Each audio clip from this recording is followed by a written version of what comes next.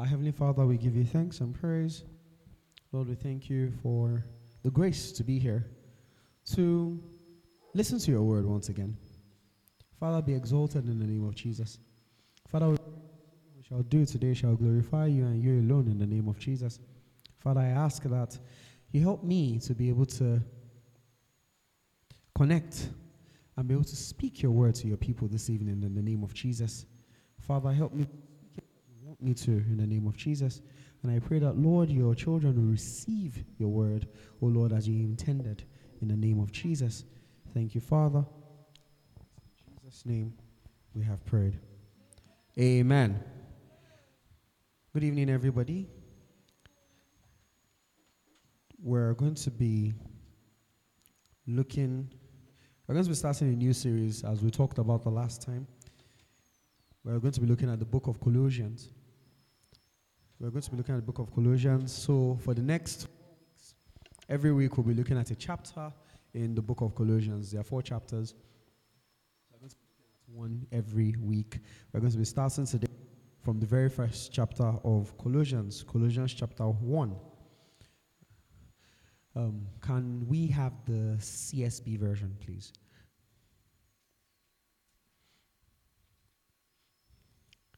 The Bible says, Paul, an apostle of Christ Jesus by God's will, and Timothy, our brother, to the saints in Christ at Colossae, who are faithful brothers and sisters, grace to you and peace from God our Father.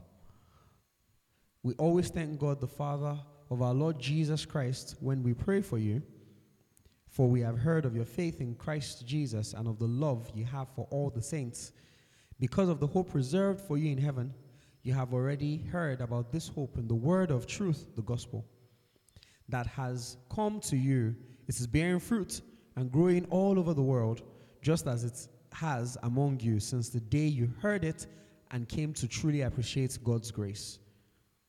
You learned this from Epaphras, our dearly beloved fellow servant. He is a faithful minister of Christ on your behalf, and he has told us about your love in the Spirit. For this reason also, since the day we heard this, we haven't stopped praying for you.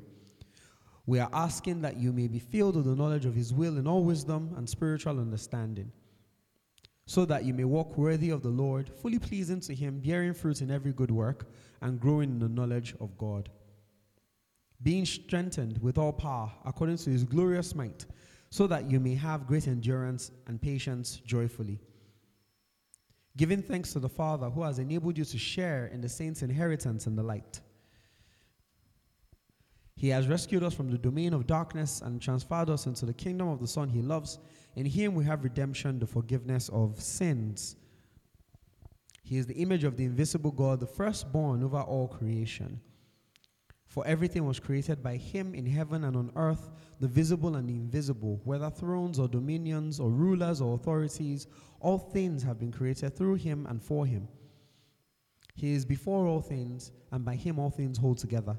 He is also the head of the body, the church. He is the beginning, the firstborn of the dead, so that he might come to have first place in everything.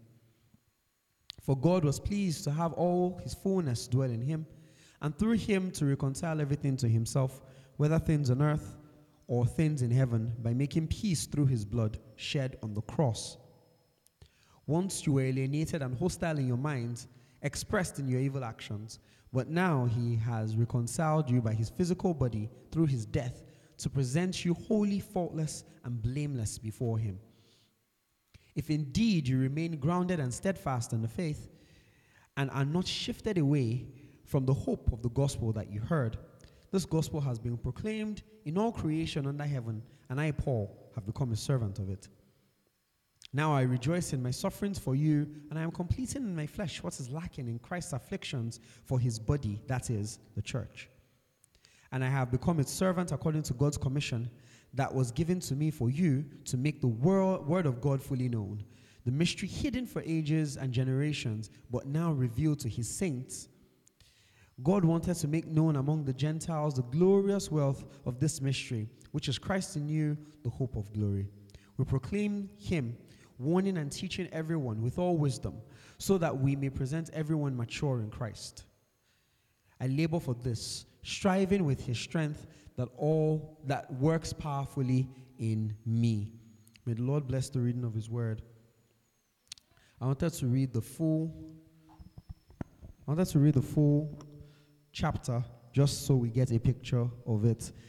Our focus isn't going to be every single word or every single verse, but there are some key points that are of great importance. First, I'll just give a little bit of background as to the book of Colossians. The book of Colossians is part of what is called the prison epistles. So those are letters that Paul wrote from a prison cell. There are books like Philippians, Ephesians, Galatians. All of these came from the prison where Paul was, and he wrote to the church in Colossae. The reason, or one of the main reasons why he wrote to this church, is because of heresy. Now, heresy is something that you might have come across today. You've heard people say some very interesting things about the Christian faith, or talk about Jesus or God in a very unbiblical way, should I say. And one of the things that we need to know is that this is not new. This is something that has been around since the very early church, from the very beginning. There has always been a way. Jesus gave a parable, the parable of the man who sowed good seed in his farmland. And the Bible tells us that in the middle of the night, an enemy came and sowed tares amongst them. And so they were growing together. And we have a similar situation here in that the word of God has come upon the earth, and the word of God is pure and fruitful and incredible. However, in the midst of that, there are some tares, and these tares are not the real thing. They are not the fruits. They are not the wheat. They are fabrications. They are corruptions. They are anomalies. Paul fought back by writing this letter to establish the truth of the gospel to the people of Colossae. Tradition suggests that it's very possible that it's actually Epaphras who planted this church, because Paul himself never met the people of Colossae, never met the Colossians, never got to meet one another face to face. They only knew him as, this is the apostle to the Gentiles. And so he wrote this letter. This topic of heresy is very problematic because it's something that has, like I said, has been around from the very beginning. And it's something that looks to obscure the gospel. Its ideal is to teach a false gospel that would then ruin the truth of life that is in every single one of us. And it's something that has always happened from the very beginning. And interestingly, the biggest thing that Paul was trying to lay forth in this chapter was the preeminence of Christ. It was the full identity of Jesus, establishing it and making it plain. The reason for this is very simple. Every single major heresy that you found in the world, in the ancient world, and even in the world today, the problem is always the same: a distorted view of Jesus Christ. It's always him. They might not mess with the Holy Spirit, they might not mess with God the Father, they might just leave everything as everything else they might leave. When you see that Jesus, he's the one that will always mess with. So you had different ones. You had the Arians. The Arians were the ones who did not believe that Jesus was God. He was like, he was born, he was a great man, he was amazing, he was wonderful, he was everything. But that essentially, Christ was a created being. And it was for this reason that we have things like the Nicene Creed, some of these creeds that stipulates and states for sure. The Nicene Creed says, God from God, light from light, true God from true God, begotten, not made, of one being with the Father. Through him all things were made, for us men and for our salvation. It's longer than that. But those lines were of great importance because the early church needed to establish and stand that, no, this is what we believe in regarding Jesus Christ. Or is it the Apollinarians who believed that, yes, Jesus was indeed divine and he had a human body, but you see, that's his mind and was not human. It was just divine alone. therefore taking away from Christ's humanity? Or is it the adoptionists who said that essentially Jesus became the Son of God at his baptism? So when Jesus was being baptized by John the Baptist and the heavens opened and God said that this is my Son in whom I am well pleased, that it was in that moment that Jesus became the Son of God, not before. Or is it the Gnostics who believed that Jesus was a representation of the good God, while the God of the Old Testament was this evil, wicked, tyrant who wanted to kill everybody? What you would find all through history, even till today, is that every major heresy looks to mess with Jesus and looks to give a convoluted and distorted view of him. So chapter 1 of Colossians was incredibly important in stating the identity of Jesus and who Jesus was, or who Jesus is, today, yesterday, and forevermore. If we look at the verses, starting from the early part of the verses, after his greetings to the people of Colossae, by the time he started to really get into what he was talking about, we started to see some very interesting theological things that he was pointing out. And we're going to look at some of them. So from verse 4, where he said that since we heard of your faith in Christ Jesus and of the love that you have for all the saints. Let's look at the next verse. And then it says, because of the hope reserved for you in heaven, you have already heard about this hope in the word of truth, the gospel. What Paul was pointing out here, and some of the things that we had to pay attention to, was that the people of Colossae, or the Christians in Colossae, what was important was for them to never forget where their hope stems from. Understanding where hope comes from, understanding where it begins, or what brings it about, was of great importance. It's something I call the path to truth. He explained the mechanics, essentially, of faith, love, and hope. In the book of 1 Corinthians chapter 13, verse 13, it talks about how there's the big three. It says faith, hope, and love. And of these, the greatest is love. But this does not mean that the other two are not of great importance. In fact, hope is very, very important, because ultimately, that is what brings us to belief. That is what keeps us in belief. What keeps you standing today is the hope that you have of eternal rewards, is the hope that you have of an eternity with Christ. That's what keeps you standing. And Paul was reminding them that don't forget this hope, that we've heard about your faith, we've heard about your love, we've heard about all of these, you've heard about these things, and we are happy and we pray for you. But that the foundation is based on the hope that you have in Jesus Christ. That this must not be shaken. That hope is incredibly important. And looking at verse 9 to verse 14, where he continues speaking to them,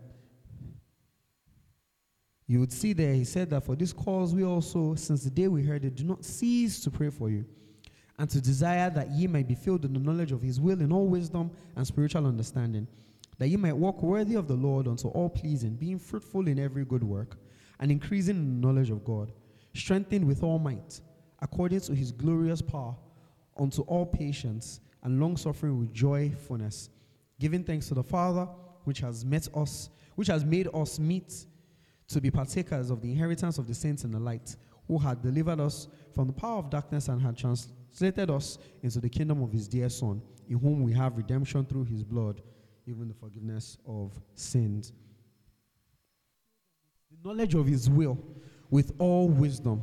This is important because understanding the will of God would make it a lot less likely to be pulled away by heresies. When you understand what God's will is in any person's life, it makes it so that the person is not just dragged away into something else. And that's true. If you know the plan to something, then it's a lot less likely that you'll be drawn to anywhere else to do anything else. So, for instance, I remember recently, I think it was yesterday, I saw a post. It just came to mind now. I saw a post by a lady. She said that she was telling people that people should not be careful with social media, not to let social media influence how they act in their relationships with other people. So apparently she was dating a young man, but because she had seen on social media that, guys were always spending on their girlfriends, taking them on fascinating trips and doing all of those things, she just assumed that her partner did not love her. And because she felt that way, she decided to go and meet someone else. So after meeting somebody else, she then later found out that apparently the boyfriend had been saving money so that he could adopt his nephew, who were in a bad situation. And that's why he hadn't been spending so much on her. And she was like, that she wants him back, but he hates her, so she can't go back. And it was a funny thing. I kind of looked at it like, oh, wow, that's just silly. How would you do something so silly and all of that? Why would you let? But the point I'm trying to make from all of that is this.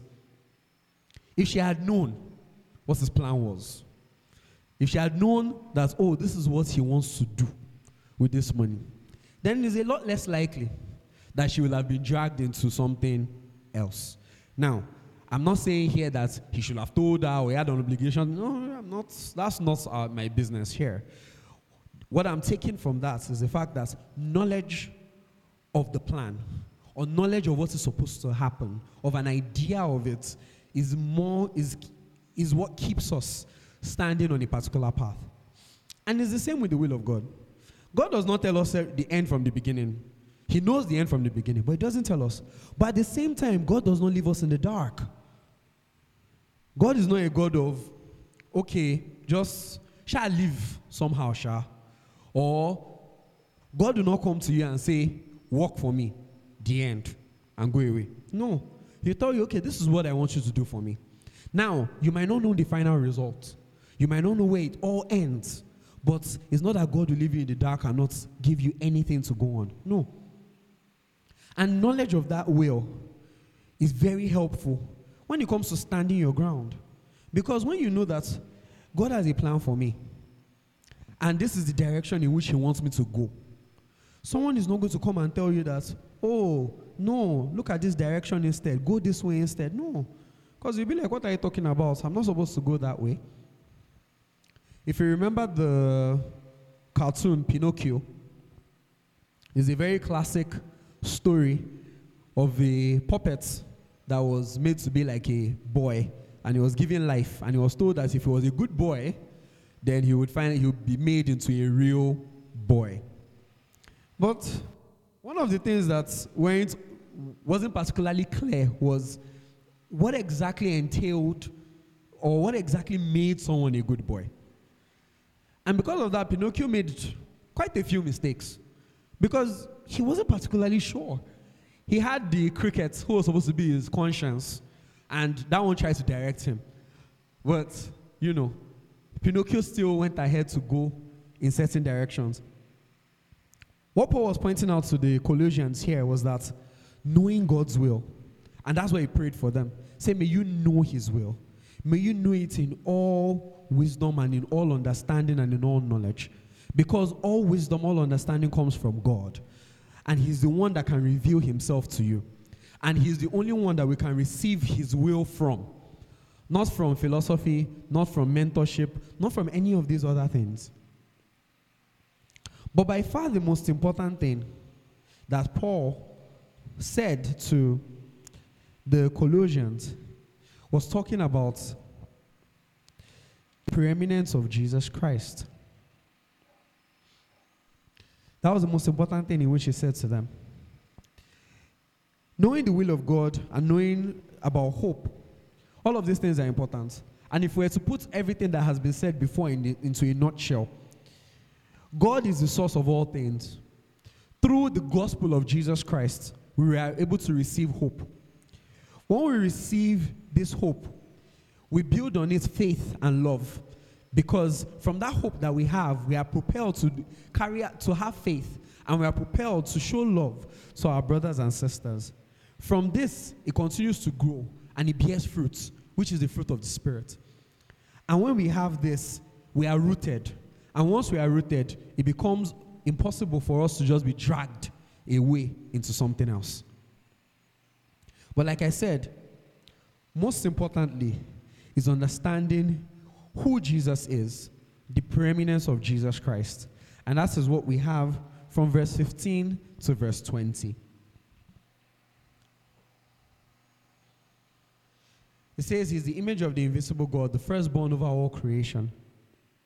For everything was created by him in heaven and on earth, the visible and the invisible, whether thrones or dominions or rulers or authorities, all things have been created through him and for him. He is before all things, and by him all things hold together. He is the head of the body, the church. He is the beginning, the firstborn of the dead, so that he might come to have first place in everything. For God was pleased to have all his fullness dwell in him, and through him to reconcile everything to himself, whether things on earth or things in heaven, by making peace through his blood shed on the cross. The most important figure in all of this is Jesus Christ. What Paul was trying to tell the Colossians was understanding who to place their trust in, who to place their hope in. We have to trust in the Lord. The Bible says that we should trust in the Lord with all our hearts and lean not on our own understanding. It is important because humans, here's the interesting thing about us. We can't do without trust. We can't do without placing trust in something. And we cannot do without placing hope in something. It's not possible. Even the nihilists. A nihilist is a person who feels that everything is pointless. That there is no to any. There is nothing matters. That's what they will tell you. And they will tell you that because of that, they are not reliant on anything. They feel like anything. But here's the thing. Even the nihilist relies on their nihilism. Even the one who says that nothing matters relies on that nothing mattering. Or their beliefs or the things in which that they hold dear to them. Therefore, as humans, we cannot do without trust. We cannot do without belief. We cannot do without placing our hope on something or in something. And for the believer, this has to be Jesus Christ. This is why heresy is so dangerous.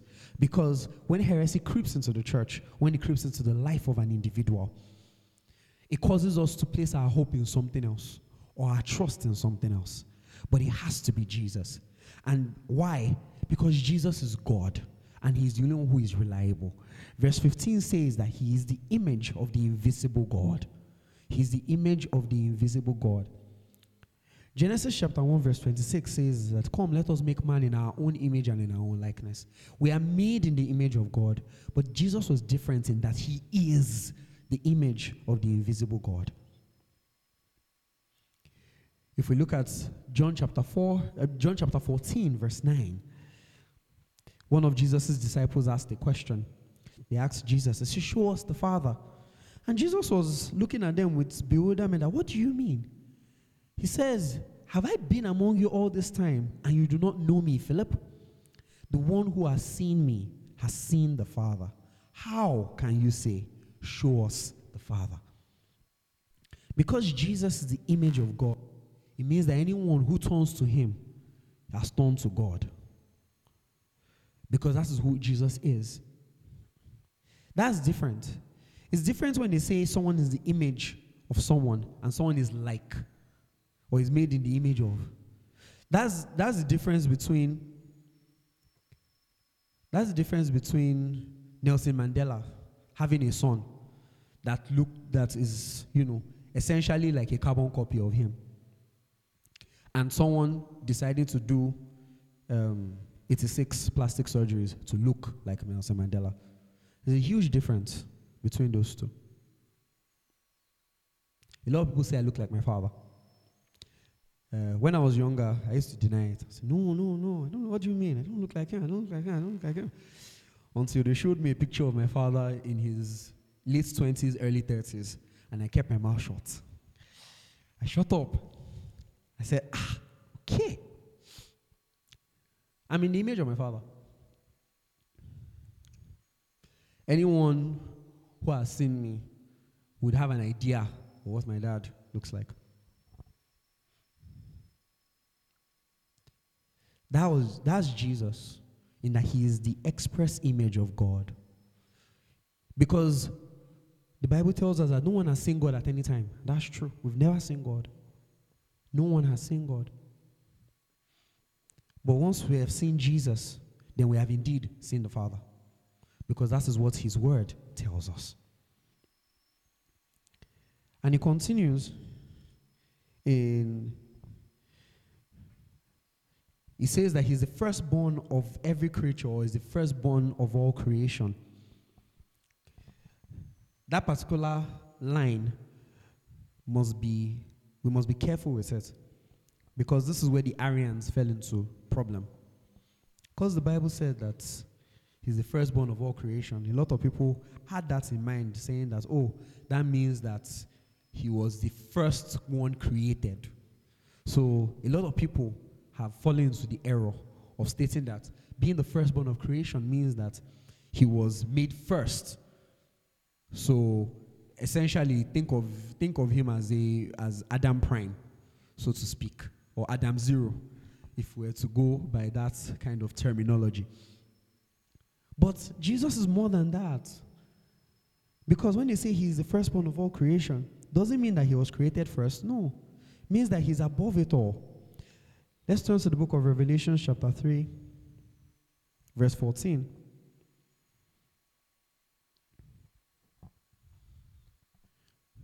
Which says, write to the angel of the church of Laodicea, thus says the Amen, the faithful and true witness, the originator of God's creation, That is what it means when they say Jesus is the firstborn of all creation, that he's the originator.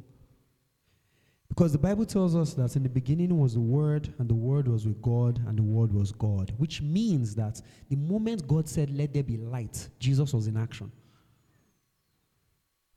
Jesus was in action.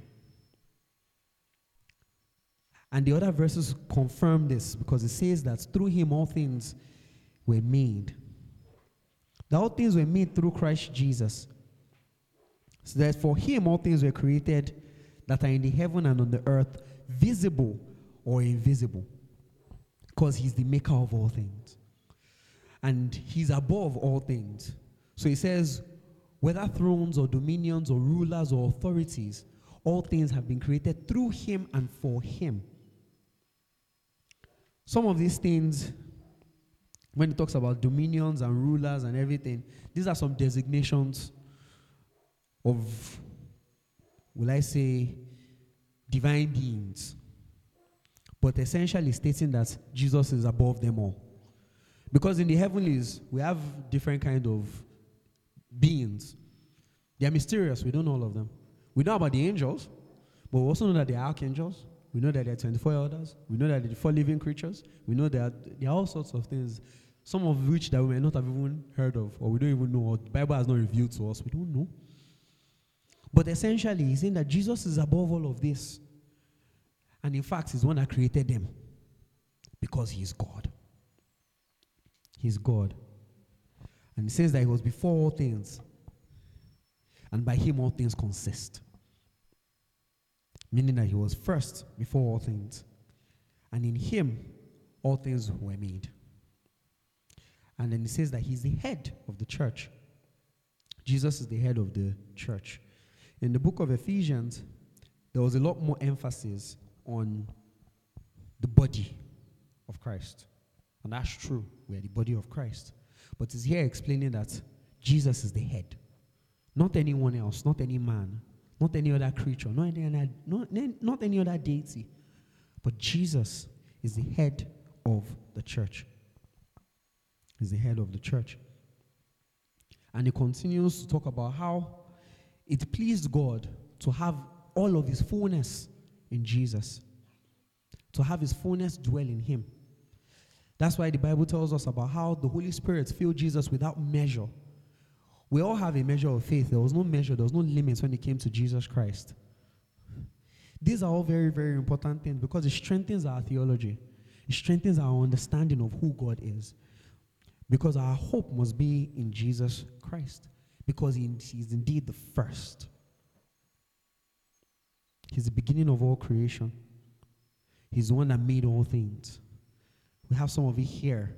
Because these are some of these key characteristics we must realize that he's the one who made all things. He's the firstborn of the dead. And he's above all things.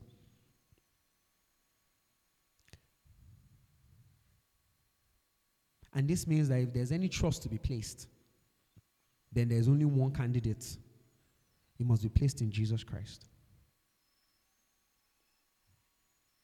Not in anything else. There is no wisdom. There is no secret knowledge.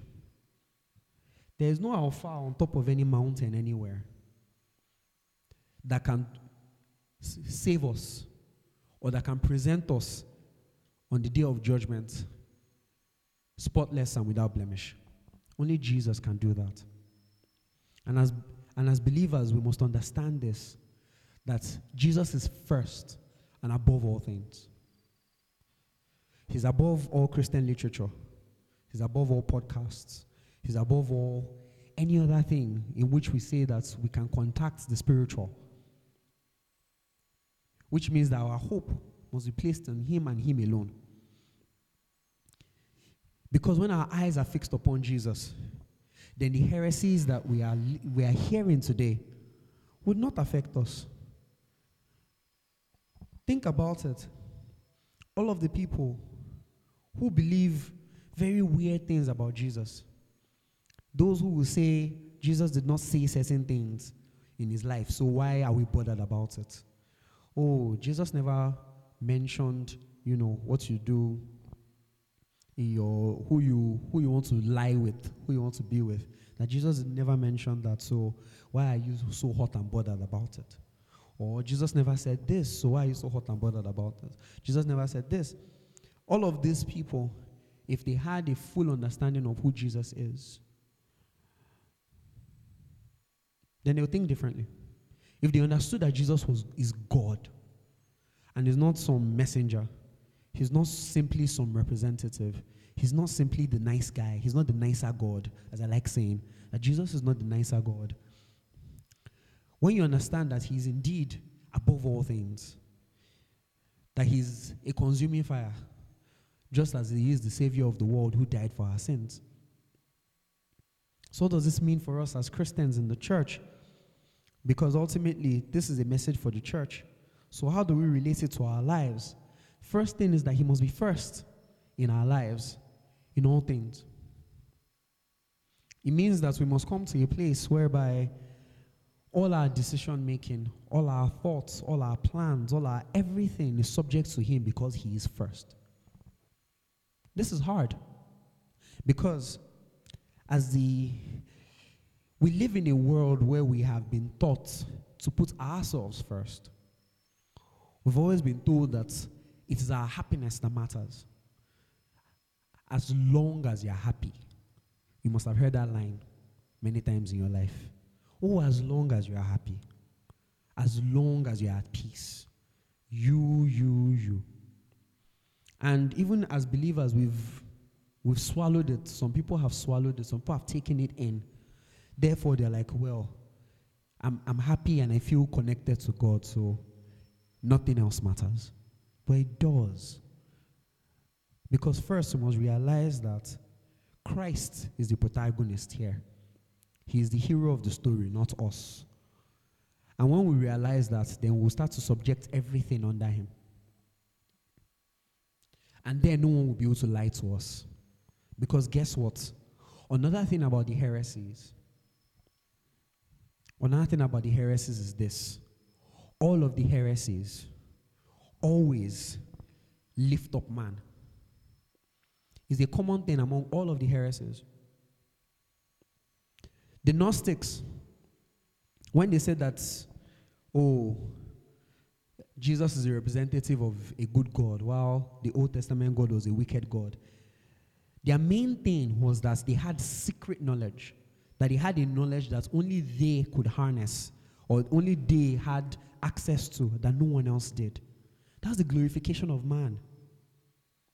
Or the ones that said that he wasn't God, that that he was created. Essentially, they're saying that he was created, he was like us. If we work hard enough, we can be like him. Or the ones that said that, oh no, he's divine. He doesn't have he did not have a human mind, or he wasn't a human. Some people even tell you that it wasn't him that died. They tell you that. Why are they saying that? Again, it's a glorification of man. To be able to say that he could not fully understand who we are. So we must chart our own course. Because he could not fully get it. He is God in heaven. He came to die for us, yes. He came to save us, yes. But as humans who understand ourselves, we are the ones that must chart a course. And if we look at some of the modern heresies that you see today, some of the modern heresies, some of the progressive Christianity, all of these things, again, is the same thing. Glorification of man, glorification of yourself. How do I feel about this? What is God doing in my society whereby I can be the forefront of it? And when we recognize that Jesus must be first in all things, including our lives, then we might start to drop those attitudes. People might start to drop those attitudes if they understood that. And this is not about me. It's about Jesus. Then no one will come and lie to you. Because when they come to lie to you, you'll be like, but is this glorifying Jesus? It's not. Then no. It can't be the truth. Jesus must also be first in the church. This is also very important because the Bible, as we just read, it said that he is the head of the church. One of the problems of the church today is I don't think we are letting Jesus be head. A lot of places today are not letting Jesus be the head. Jesus is an advisor. Jesus is part of the council of elders. So it's essentially a case of, oh, okay, Jesus said this. Okay, we'll take it under advisement. But let's do this instead because this makes sense. Let's do this. When Jesus is not the head of the church, then that's when doctrines will start to change. Because he's no longer the head of the church. If he's not the head of the church, who is directing affairs? Who is directing what is said? Who is directing the direction of the church? Then we're going to go astray. So, of course, it's no surprise that there are so many who are going astray today. Because Jesus is not the head of several churches. But he must be. Because that is the only way that we will not be deceived. The Bible tells us about how crafty the deceiver is, how crafty the false prophets are going to be. And it says that even some of the elect, that they will tempt them. We're not smarter than anybody. The Bible tells us in the book of 1 Corinthians chapter 1, talks about if you look at yourselves, I'm paraphrasing, that there are not many smart, there are not many noble. Because it has pleased God to use the foolish things of the world to confound the wise. And we must embrace that foolishness. We're not that smart. And because we're not that smart, then Jesus is who we are going to rely on. Because the only one who can show us the way. So he must be head of the church. And the final point that we have here is that there must be nothing else attached to him. Nothing else attached to Jesus. We can't have a social justice Jesus. We can't have a hyper grace Jesus. We can't have a murderer Jesus. We can't have any of those distorted views of Jesus. It has to be Jesus and Jesus alone. Because again, another thing about the heresies that we'll find, another common thread with all the heresies, is trying to join Jesus to something, to a cause. Jesus wants to liberate the marginalized. And so he's connected to the marginalized, and then things are distorted. Jesus hates capitalism. Jesus was a socialist. So, of course, we bring socialism and then we attach it to Jesus, like a cart to a horse. It's okay, let's attach it. Let him be carrying that luggage. Then it's not Jesus. As your hope of glory, the one who has saved you, who has translated you from the kingdom of darkness, that simple gospel that has created hope in your hearts, that has enabled you to have faith, that has enabled you to have love. Don't leave it. And the only way not to leave it is to know Christ and know who he is and understand who he is. And only then will you not be shaken. And that's why verse 23 says, if ye continue in the faith, grounded and settled, and be not moved away from the hope of the gospel which you have heard, and which was preached to every creature which is under heaven, whereof I, Paul, am made a minister. That as long as you hold on to that faith, as long as you hold on to that very simple faith, the faith that people might denigrate, that people might abuse and say, you're being too archaic, you're not keeping up with the times, you're not understanding things that they should, you're not moving with reality, you're not moving with compassion, or whatever it is that people will say. Let's not complicate the gospel. Let us keep the true Jesus as the center of all things. Because once he's there, then there's nothing for us to worry about. If we keep Jesus as our true north, then we are not going to get lost in the sea of endless philosophies and doctrines that we find ourselves in today. And I pray that the Lord will help us in Jesus' name.